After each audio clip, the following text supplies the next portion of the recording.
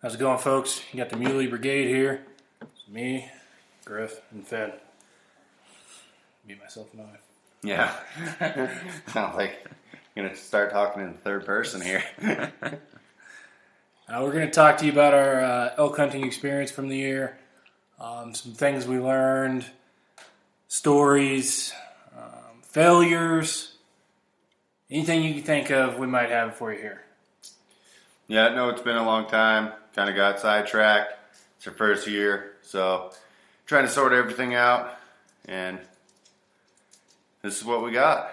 Yeah, it's been pretty tough to try to balance trying to make film, do the hunts, and then podcast on top of that. And at the same time, we also kind of lost direction, you know. Yeah, a little of the way through the season. It's an interesting dynamic when you get into things and your team and everything. We're working on that. Yeah, I'm figuring it out. So let's get into some elk. Yeah. We're going to go ahead and talk about our early season experiences. We hunted an over-the-counter archery tag in Colorado here. And that is a 30-day season, 31-day season, I think. Yeah, something like that. About a month, yeah. Oh, I know. It's August 25th to September 23rd. Yeah, so just under 30 days, 28-ish. Yep. So we hunted every weekend we could, and then we took a week-long trip there at the end. And we were trying to time the rut up, and that didn't work out either. Let's go ahead and talk about our early season. We seen elk every time we went out, and we're talking 3 weekends, a 4-day weekend in there. Every time we went out, we seen multiple elk. Yeah. Our first day of the season, we seen 9 elk on opening morning. The only thing we could say about that is we were trying to catch them in their summer patterns. We were trying to be proactive, trying to run our own playbook, if you will, and there was not a whole lot of cooperation from the Elkies. Yeah, we went in there, we tried to, walk, bugle, just trying to find a bull that's going to play along. And what we anticipated would happen, happened, and we may have seen 9 elk, but we got into elk just as many times as we got into hunters that first day.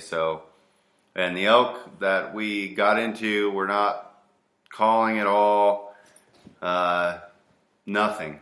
Uninterested. Yeah, they just happened to be there still because they hadn't been pressured out because it was opening day. But we did run into other hunters bugling and stuff like that. And it's public land, so you have to account for that. But sometimes you just wish that hunters would understand that you just don't go pick up a bugle at the store and start to, make proficient bugles. So a lot of the times we knew it was a hunter, but all that's doing for us is they're getting elk educated real early, first day of the season, and it's really tough to be, calling is your number one source as an archery hunter, but when you have people out there all the time, the whole 30-day season, trying to call an elk, it makes it really hard for you, and especially the guys who don't really understand how to bugle or what it entails, and they're just squealing in a grunt tube.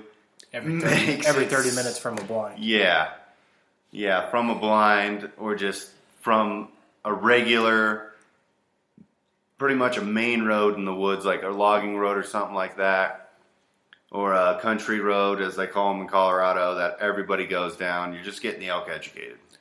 Yeah. And it's really hard for us. We get that it's public land, and we also understand that we were trying to bugle elk opening day. Yeah. But we weren't looking to play ball with an elk. We necessarily were more or less just trying to locate an elk if we could, if one wanted to play a little bit of ball with us.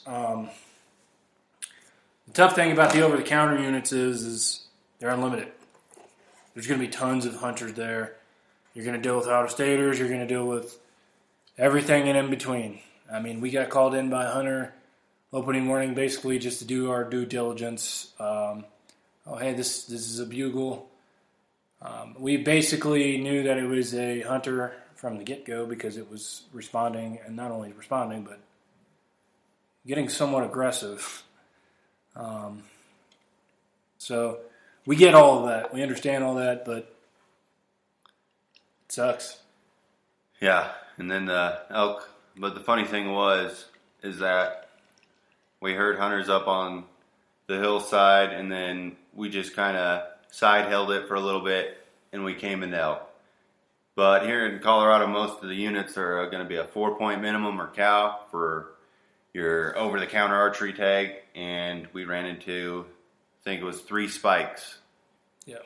So, yeah, you take it for what it's worth. And then after that, we went down a little ways, crossed a little clearing, went deeper back in there. We ran into a 4x4, but in some really thick stuff, and they're not calling or doing anything like that. So that's like a needle in a haystack as an archery hunter. Yeah. So essentially, in that particular unit anyways, we've heard the stories of other units in other states where elk are playing ball early on. Wasn't happening. Lots of pressure, considering the fact that its location is basically right outside of Denver. And it was tough. It's kind of the thing I take away from that is basically if you want to hunt elk during that time in that particular unit, you go in there and you sit where you know that you've seen them on trail cams and their summer patterns. Yeah. So. And you take it at face value, basically. But the early season, we did run into a few elk. And we, most of the time, that was trying to set travel corridors, things like that. Yeah. Just nothing close enough to really even attempt to get a shot off. I had a 5x5, and it was getting closer to maybe the time they start pre-rut. It was a 5x5. It came into a clearing I was in at 116 yards. Cal called at him, and he just kind of looked my direction and turned and walked out of my life. So, and then I myself had an adventure of my own. You know, Fenn and Brom had their own obligations that weekend, so I went out by myself. Made a new friend. And I got into my first bugling elk that evening. He played a little bit of ball with us, kind of. I never even seen him, and he was within 60 yards. I know that. That's our early season in a nutshell. But you still have to, you know, as an archery hunter going out in the early season, you kind of know what to expect. But sometimes you just have to expect the unexpected, and you never know when you're going to run into that one elk, you know? Yeah. That one elk that's going to respond, or that one elk that just happens to be sitting off of a trail that you're walking. Like, we got into elk in the early season, they were just too far away, but if we would have, you know, decided on a different trail or just waited a few more minutes, we could have easily shot one of those elk. Yes. It's all about, you know, luck of the draw. And you might get lucky. You might get lucky and have one call back to you and come in just out of curiosity. So you have to play the game to win. And that's basically, we knew that in the beginning, and that's what we were doing. We were playing the game and hoping for that one shot, which every hunter's hoping for during their hunt season. Yeah. And it wasn't all bad. It was exciting, you know, getting out there seeing elk. So. Yeah. It's great to get out there and start her off, you know. You know, I wish it could have been more productive at times. You know, we put in lots and lots of miles. Yeah. Every time we went out. We're talking 9 miles a day on weekends, and then, you know, going back to work on Monday, just, if you will, dragging ass. Yeah. And it wasn't through, you know, the open prairie, the plains, or nothing like that. I mean, we're walking through deadfall patches, like mile-long patches of deadfall, and not just one deadfall patch, every hour, every 2 hours. We're talking about multiple patches of deadfall that we're climbing over the whole day. Yeah, if we were lucky, we would walk through 15 yards of clear path, and then you're just in a hell of a deadfall patch the next thing you know. So, I mean, it's what you got to go for. You sign up for it. With that being said, let's go ahead and move into, well, before we do that, what is your takeaway from the early season? What is one thing you would try to do better next year if you were to have that same tag again? If I had the same tag next year, basically, it's hard to tell, but I would use my scouting and all that to my advantage, and maybe try to find more wallows, try to find more travel corridors, and not do as much just blind walking. Yep. Maybe try some subtle blind calling with some cow call and stuff like that, and just to get them interested, and then to sit those travel corridors, unless I, could go in there and get a response with the bugle or something, but I wouldn't overdo it with the bugle, and I'd most likely sit more travel corridors, stuff that in the early season when I, know that they're not responding to the bugle, and I try that route. But also I'd probably be in a different area and try to get further away from people and roads if possible, which is kind of hard here in Colorado because they have a really good road system through most of the national forest and BLM land. I'm with you. That's my thought. That's my takeaway. It's more sitting, a little less calling, less just walking around aimlessly for hours. It's just a tough part of the season in that, and especially in Colorado when you have so many tags that are given out for that species. Yeah. It is what it is. Moving on, we'll talk about go for it. To the late season. So when we say late season, it's not really late, but it's the last week of the general archery season in Colorado. And we take a week of leave from our jobs, and we go out there with the sole purpose killing elk for 9 days straight, pretty much. Yeah, I think we headed out on the 16th of September. Like we said earlier, the season closed the 23rd. So,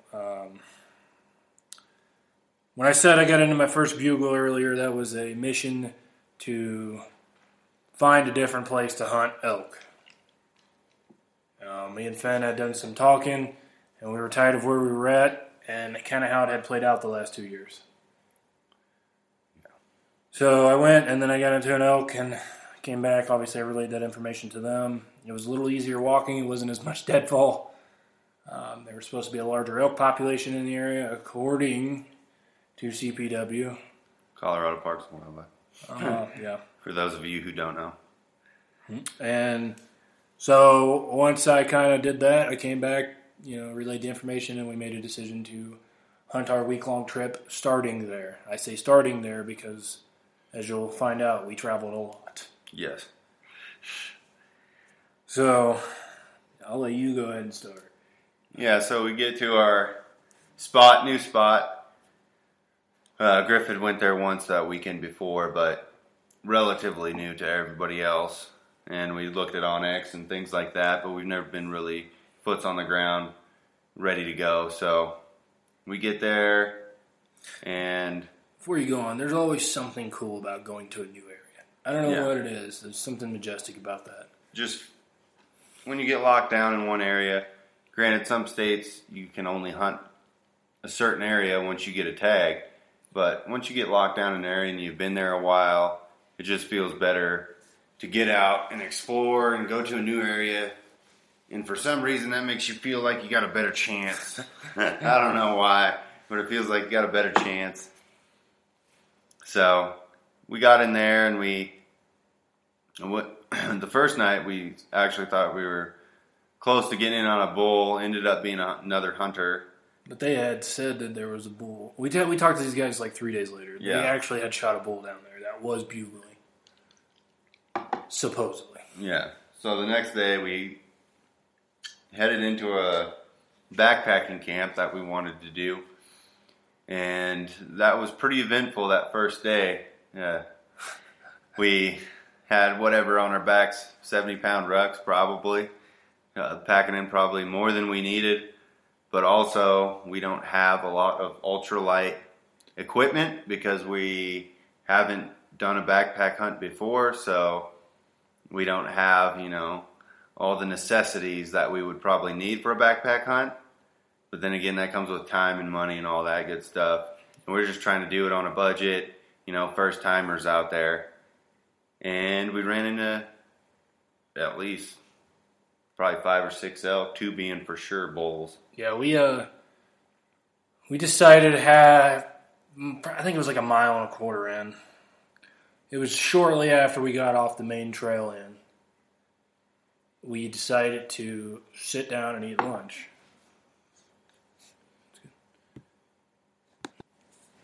So shortly after we sit down and eat lunch, we're kind of just bullshitting with each other.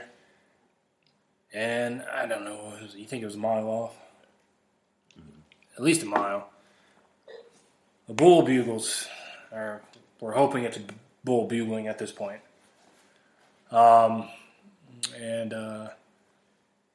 I kind of stand up and I grab my bugle and my bugle tube, or my reed and my tube. And I rip one and he answers back, and the response from me to whoever was listening at that point between Fenn and Brom, somebody grab your bow and somebody grab the camera. Let's go. And, we had this bull going for a good 30 minutes at least, so we had to cover a lot of ground. Long story short, we get into at least within 100 yards of it. I'd say probably close to 80 yards. And the wind switched on us, and he was gone. Yeah, we had to, I don't know what it is, if it's just Colorado, but the wind is crazy out here. 1 minute it's going north, 1 minute it's going south. It's so hard to, make that perfect stock in, but we tried our best, and it just didn't work out the way we thought it would. Yeah. So it was exciting. It was super exciting, especially, for us, because we had already put on at least, I'd say at least 30, 40 miles. Yeah. Just on the weekends. And here we are, 7 miles into our trip, our week-long trip, basically. We're into some bulls, and everything seemed like it was going according to plan with us planning our hunt and everything. So we go back, grab our packs. Yep. Came back, grabbed our packs, and we're back trying to get into the spot that we wanted to set up camp and get ready for our backpack trip. So we kind of crossed where that bull might have been at, and we started going up this pretty steep incline, following an elk trail. And we get to the top, and we're kind of taking a break there, getting some water and whatnot. And Griff lets out a bugle pretty much for S's and G's, just to see. And we heard one down the canyon a little bit, which we're assuming is the same bull that we probably spooked out earlier. And he's way down there. And then another one really close gives out like kind of a half-ass bugle with a little chuckle at the end. And then at that moment, we're like, oh man, he's close. So that's when the fire drill starts. We've all got our bows strapped to our packs. I'm just kind of standing there like barking off orders, if you will. Not really like barking, but let's go. That bull was making a beeline for us. Yeah, because I ran over to my pack and I'm unstrapping the bow and trying to get that out of there and get my release all ready to go and kind of get set up. And Griffin's calling at this bull, and we're kind of in shock because he's so close, and he's pretty much beelining to us. And by the time he got in probably within 60 yards of us, we just couldn't see him. But then the wind again shifted on us, and we heard him crash out of the country pretty much. Yeah, we heard him coming all the way, and then he said 50, 60 yards out, loud thuds of him running away. We think that one might have had cows with him, right? Yeah, probably cows. Because what I thought is we were already in his comfort zone when we let out the first bugle, and he didn't know it because it was pretty thick where we were at. Mm-hmm. And then he didn't even have enough time to try to decide what he wanted to do, if he wanted to gather his cows and get out of there. I think we were too close at the time because I think we were probably within 100 yards of him when Griff let off that first bugle when we were taking our break. And he didn't have time to really do anything but come and see and fight whatever bull was in his area. Yeah. So, after the fire drill was over, we pressed on with great feelings for the week to come. We finally make it to where we're going to camp. Found a quaint little spot with a couple creeks around. Yeah. Because we were going to be pumping our own water through a filter into our jugs. And we set up our camp. It's a great campsite. It was a great campsite. If nothing else, it was a really nice campsite. Yeah, so we set our camp up, and which consisted of, I had I don't even know what you call that thing. It was like a log. It was like a log tent that I just rolled into. And then a little one man. Yeah. And these guys borrowed a two-man tent that I had, and two-man is a stretch. Yeah. You can fit two people in there. You're going to be pretty snug, to say the least. So then we went out on our evening hunt, and it was dead quiet. Yeah, nothing going. Which, unfortunately, became a theme of the week. Yeah. The next day, we figured out something that no hunter wants to figure out about, 600 yards from the camp. There was a trail.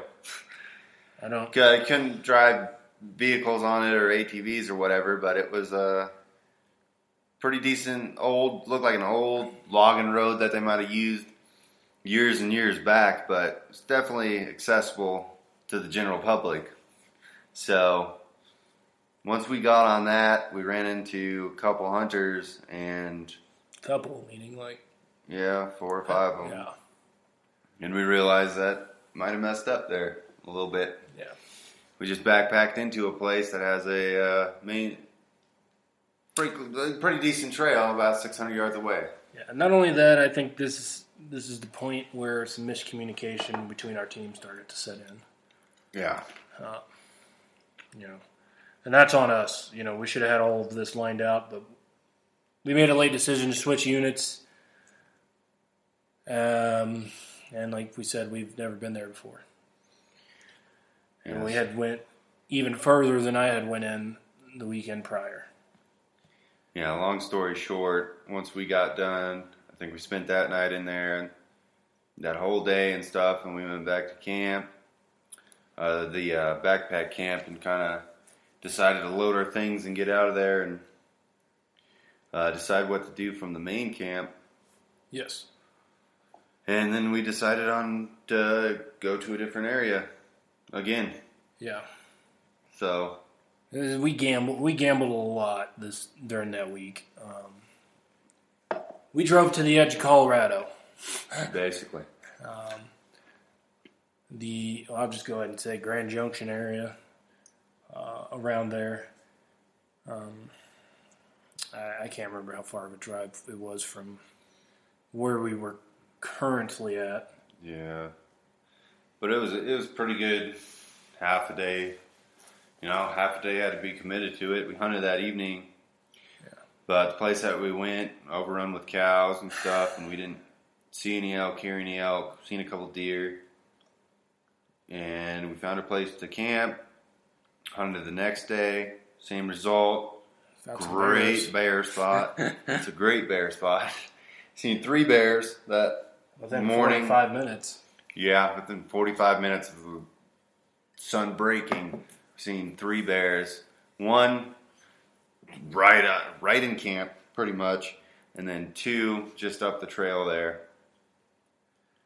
Yeah. But no elk. Not even signs of elk. No good trails, scat, tracks, nothing. Yep. So we ended up back. At the end of it all, we ended up back where we did our early season hunting. Yeah. For the last 2 days of the season. So yeah, this is our third unit of our week-long trip, and this drive was another at least 3.5 hours back towards Denver. Yep. So we drove the western half of I-70 more than you could know in a week. And that's where things get interesting again for us. I'll go ahead and tell my story because mine is not as long and elaborate as what will be Fennig's. Yes. Fact. I went a little further. We decided we were just going to sit. We were done walking. At this point, we've already put in 42 miles in the 5 days that we had been hunting. Not to mention the 700 plus miles we drove that week. And so I went in probably 1.5 miles deep, and I set my happy ass on a clearing. Well, we kind of talked about it in the truck that we were going to do some blind calling and see what happened. So I threw out some cow calls through the tube, and I just kind of sat there. I started playing a game on my phone. I was like, oh. What a loser. And I was like, I don't know what I'm expecting right now. If I get lucky, I get lucky.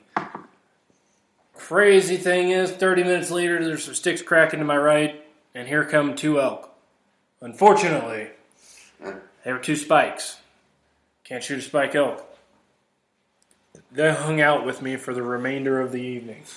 They can be your new best friend. They were. I named them Bob and Tom. So that was it for me that night. The first night, I think that was Friday night. Yeah, Friday night. Yeah, it gets interesting because of what Fenning went through. All right. So, Self-inflicted. we got a great little hunting story for you here. If I didn't have bad luck, I probably wouldn't have any luck at all. But I get to the spot where I kind of want to set up. And at this point, we've been out for 7 days, hiking like Griff said, and pretty beat down. So I get to this little spot. I've sat here before in the early season once or twice. And I seen 1 elk there, I think 1 spike before. So I'm not expecting much. It's kind of a catch-22. The wind's really good, but also if you're there before the sun is going down, you're going to get sun right in your face. So for most of the evening there, I just had sun blaring right on me, in my face, and it was super hard to even look into the clearing that I was trying to hunt. So as the night progressed, the sun starts going behind the ridge there, and I'm like, oh, thank you. And just get it out of my eyes at this point. And then I'm just kind of looking with the binoculars up on the hill and not expecting much. As was said earlier, not expecting much at this point. Seeing elk pretty much like a miracle, getting kind of down. And hearing a couple sticks breaking and stuff to my left. And I don't really think a lot of it because I'm thinking, maybe the squirrels are, they might be rutting.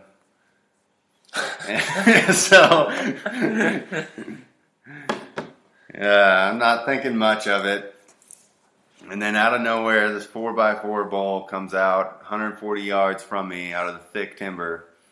And I'm like, oh man. And I already have my bow ready to go. It's got the arrow knocked. It's just sitting off to the side of me. So I grab my bow slowly as he's working his way up this little clearing, feeding as he goes. And I get my bow, and I have my release and everything. I got my rangefinder, whatnot. And I get behind this log that I'm sitting in front or behind, and have my bow kind of across my chest.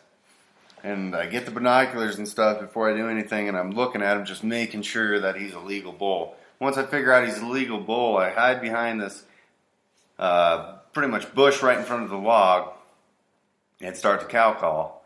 And I'm giving him little cow calls, and he's kind of interested, but not much, because he looks over to where I'm at, and then he keeps going, starts scraping and milling around in the dirt there, and I just give him a couple more little chirps, and finally he starts kind of making his way towards me. Not really interested as much as I'd want him to be, but he wants to check it out. He's just not sure at this point, so he's feeding. And this is like an hour process. He's feeding, and then he looks up, a couple more steps, back to feeding in the thick stuff. And I'm ranging him every time. He's at 90, he's at, 100 yards. All right. He's at 90 yards, and he's just milling. And then the last couple chirps I give him, he just looks up, staring at where I'm at, and starts to come. And I'm like, oh, man. And I already got a spot pointed out that's 60 yards. And I'm like, I'm good to shoot this guy at 60 yards. But he just keeps coming and staring at me. I'm like, oh, no. He won't. He's just beelining it straight towards where I'm sitting. The tree or the bush that I'm behind, he's coming straight at me. And he didn't stop. He stopped, but he'd be staring right at me. Couldn't move. So, and I'm at this point, he's at the 60-yard mark, and I'm like, oh no, he's not stopping. So I click the release on my string there, and I'm waiting, and he keeps coming and coming and coming. He gets to about 30 yards, and I'm like, now or never, because if he comes around this bush, he's going to see me, and there's no getting out of that. So he stops, and he looks off to his left a little bit, which is away from me, and I try to do this MacGyver thing, because I'm kneeling, so I try to swing my bow. As he acts it out for you on the podcast. Yeah, I'm acting it out, but if you could see it, it would be, part of an action movie. So I kind of swing my bow, and then I'm pulling back and stuff, but as I pull back, I hit the log in front of me, or one of the sticks that's coming off the log, and my arrow bounces off. And I'm at full draw. This bull is now, at this point, staring directly at me. Directly at me.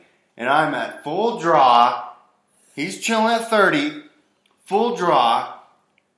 The arrow is gone.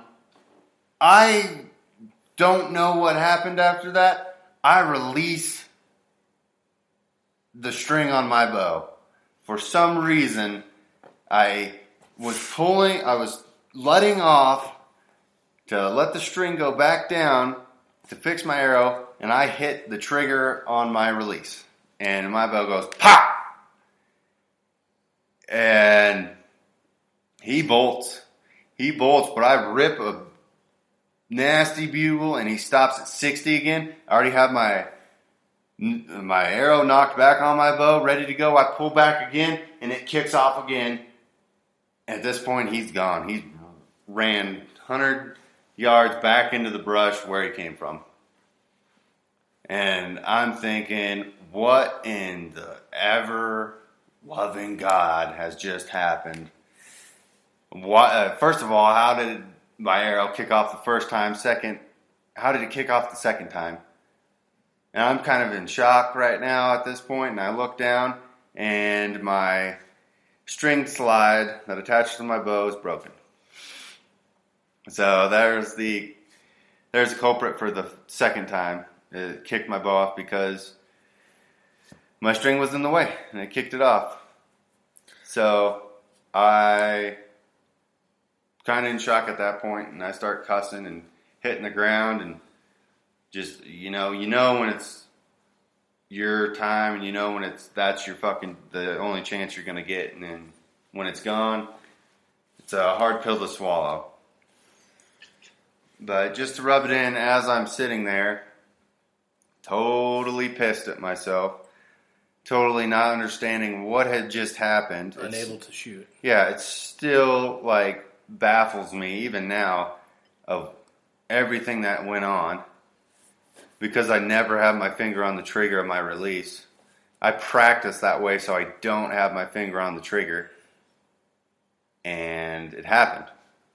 But just to rub it in, I'm sitting there cussing, not really caring what sees me. And my bow cannot shoot. It just cannot. I tried to fix it with electrical tape. That's how bad I was trying to fix my bow. And I look back and there's an elk out in the clearing again. And this time, I looked at it through the binoculars. I thought it was a cow at first. And I was like, great. Couldn't shoot the bull. And now, it's legal for me to shoot a cow, but I can't because my bow's broken. And upon further inspection, it was a spike. So that gave me a little bit of relief. I was like, okay, now I'm just going to see a spike. And I can't shoot those anyways. That's fine.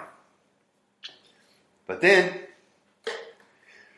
still sitting there, the sun's still going down, and I'm watching the spike, entertainment value pretty much, and then he starts fighting with another bull. And I'm looking at this bull, and I'm like, that looks pretty legal. Maybe not. And then, after that, I start hearing cows calling. And I'm thinking, at this point, it's getting a little late. I'm thinking Griff's coming down from on top of me, and he's seen that there was elk down here. Now he's cow calling to them.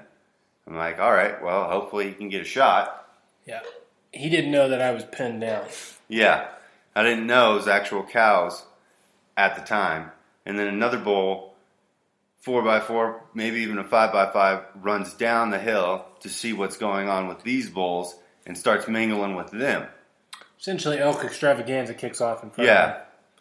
And then another elk comes out of my right side, and then the bull I just shot at comes out on the left side, exactly where he came the first time. So I got 4, 5 legal bull elk in this area that could have easily been called in because one of them already had cows. After how many days, 12, 14 days we've been elk hunting, and I have no bow and I cannot shoot one. It's a tough pill to swallow for anybody, and I heard just as much as he did when, I had no idea, obviously. Come down the hill, and I think Brahm's like, look at his bow. I'm like, what? And I'm looking for an arrow that's gone. No, and then I get the story, and then we've still got a 1.5 mile walk back to camp. Yeah. And I'm like, oh, no. And now it's dark. Yep, and we walked in the dark back to camp, and I had just the nastiest, sickest feeling you probably ever have as a hunter, unless you've shot an elk and you've gut shot it or something and you can't find it. Yeah. But other than that, I just wanted to go to bed. I don't even think I ate dinner that night. I think you had a couple beers with us. Yeah, I had a couple beers and I went to bed because I was just so mad. Yeah. It was the culmination of the whole trip, if you will. Yeah, getting so beaten down, and finally the time comes to redeem everything, to pick everybody up, including yourself, and then it just goes so wrong, so fast. It wasn't, obviously I didn't live it, but it was still a tough pill for me to swallow.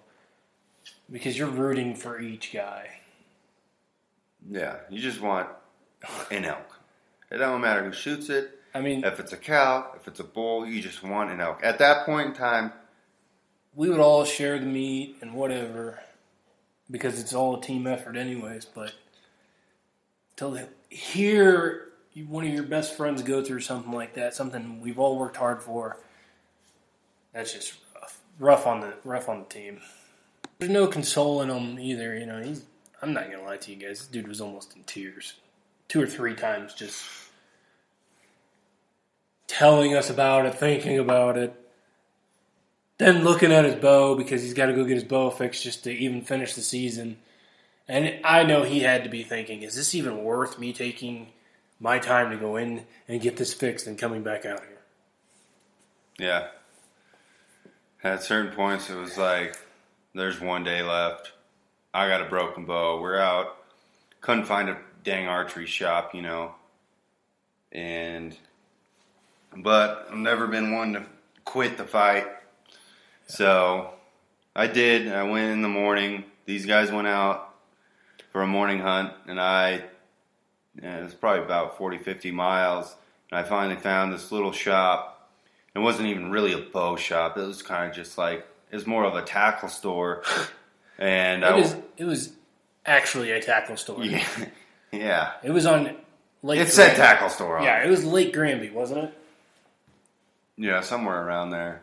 Yeah. There was this tackle store there, but they had hunting gear in the window, so I went in there and I talked to them. I said, "You got a bow press?" And they're like, "Yeah." I was like, "Okay, what accessories do you got?" And they walked back there, and they did have a string slide.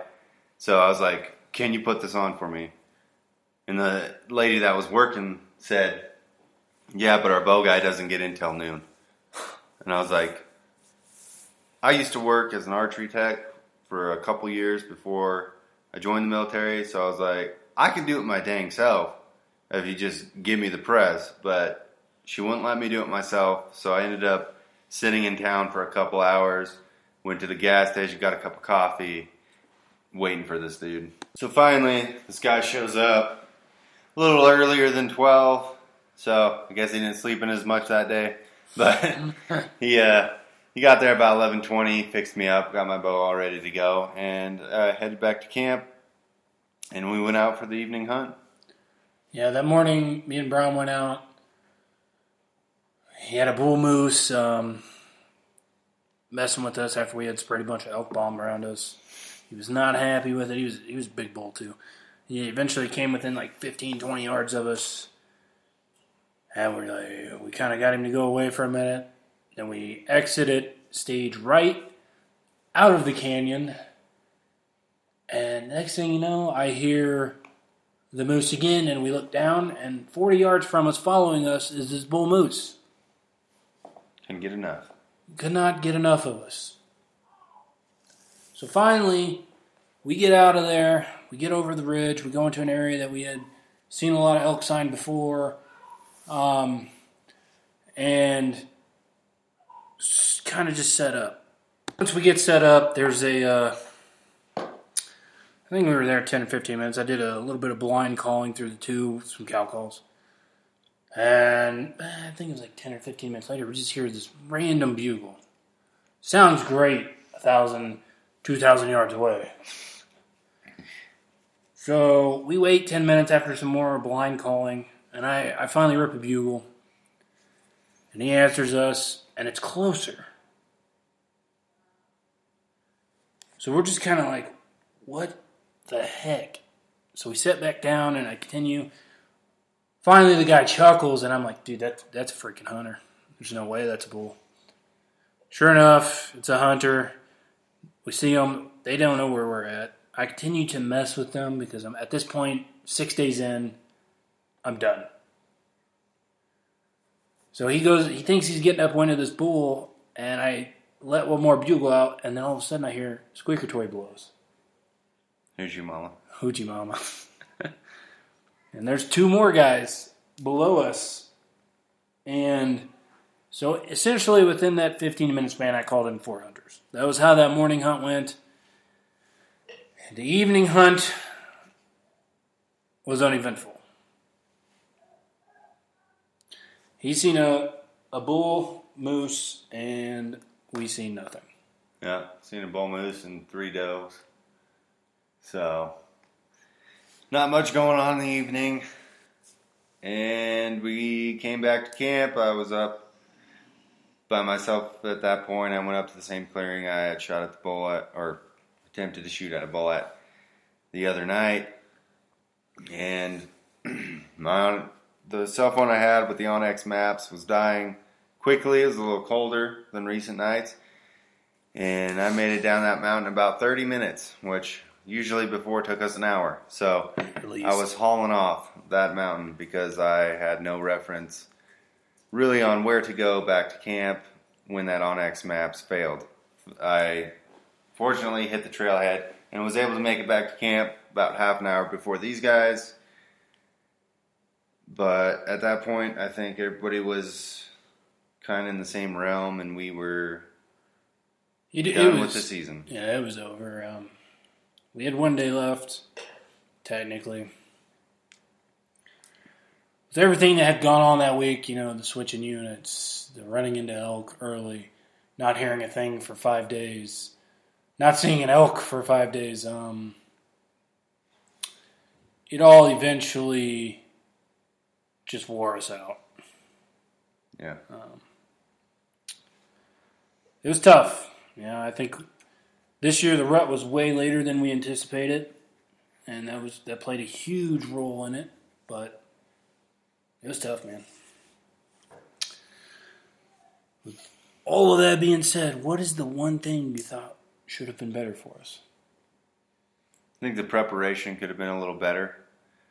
I think could have spent a little more time in the gym, rucking, things of that nature, just so we wouldn't wear ourselves out as much throughout the season, knowing that it's long, knowing that it could happen in the first couple days, or it could happen the very last day. We were just not physically and mentally prepared for everything that happened this season.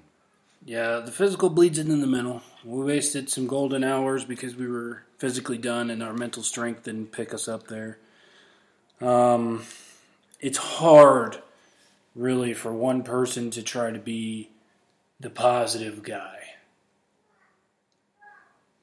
And you can only have so much negative things happen and nothing happening before you're done. You can be one bridge, one bugle, one elk, one hill, 1 mile, all you want. But eventually you run out of gas. And like Finn's saying, you just got to offset that with your physical training. If you're physically prepared, you're probably going to be more mentally prepared for what it takes to elk hunt in Colorado. Yeah, and you find that team cohesion and all that when you work out with the guys that you're going to be actually hunting with, and you just take it for what it is, and you're prepared to go the long haul, whether that be killing a bull the first morning or the last morning. Yeah. You have to have that. Make sure your team has a common goal. If you don't have a common goal and you're all in for one elk, at least, then you need to reassess. And you can't quit, especially if you're really wanting to succeed. Yeah. You have to be in it for you and also be in it for the other guys that you hunt with, because if you happen to get lucky on the first day and kill one, those are the guys that are going to help you pack it out. Those are the guys that are going to be with you the whole way. And you can't give up on them halfway through the season. You can't give up on them even the last day. You just have to stay out there and stay positive and be there for them just like they're going to be there for you, and have that respect for everybody you hunt with. And me and Finn have experienced that. Mostly one-sided. Yeah. So but we'll get into that later when we talk about our antelope and our deer. Yep. We're going to have new content. We're hopefully going to have this elk video up soon. Should be a couple of them. We really were striving for a day-by-day series.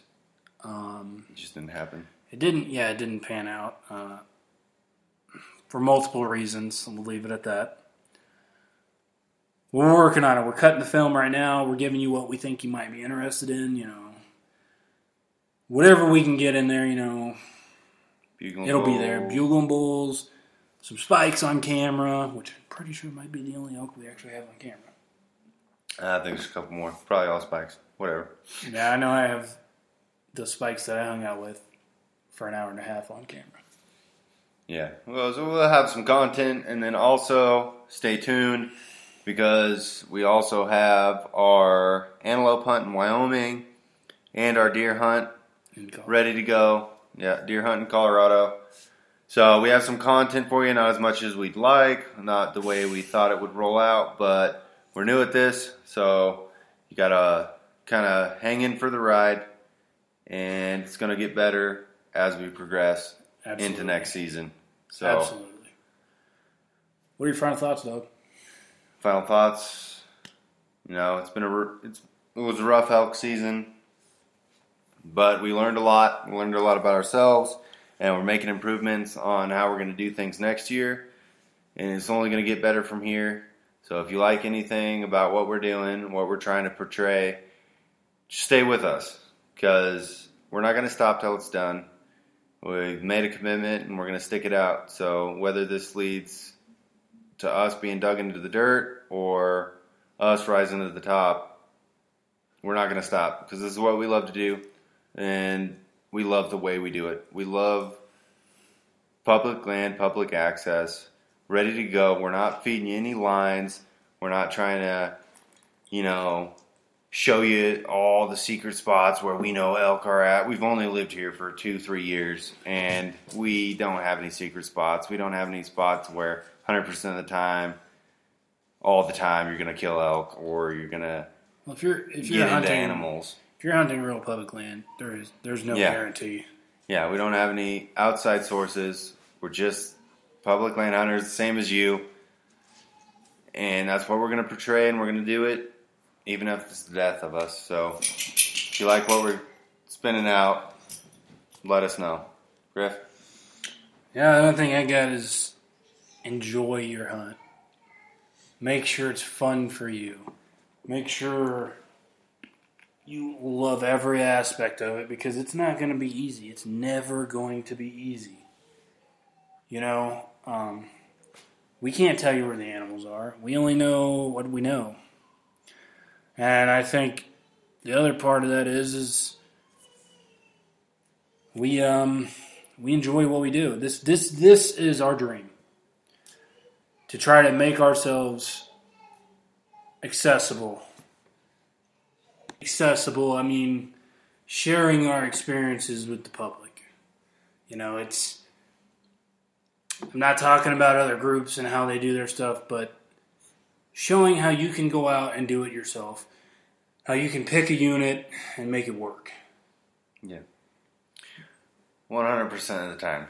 That's our end goal. And, we're not always successful. We don't always kill the biggest bucks or elk or the biggest antelope. But we go out and we have fun and we give it the best we have. We do it our way. Yeah, our way is totally different than anybody else's, in my opinion. So, and not to be naysay about other hunters, programs, whatever, but a lot of places you see, or a lot of TV shows and things like that, they're always hunting with somebody. They're always with somebody from the state they're hunting, or out of state they meet somebody and they're taking them to good spots. It's not the way it is. It's not the way an average hunter can be. You can't go up and be with the best of the best wherever you go. As you guys already know, we're both military guys. And neither one of us are from Colorado. Yes. It's all new. Everything we do is new. I mean, I'm not even from the West. I'm from the Midwest. We sit in tree stands and hunt cornfields where I'm from. Yeah. So, just grow with us. My final thoughts before we close this out. Well, I thought that was your final thought, but I guess not. Be here an extra 20 minutes with him. My final thoughts.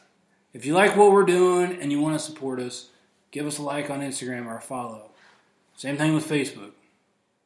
If you like that stuff, leave us a comment.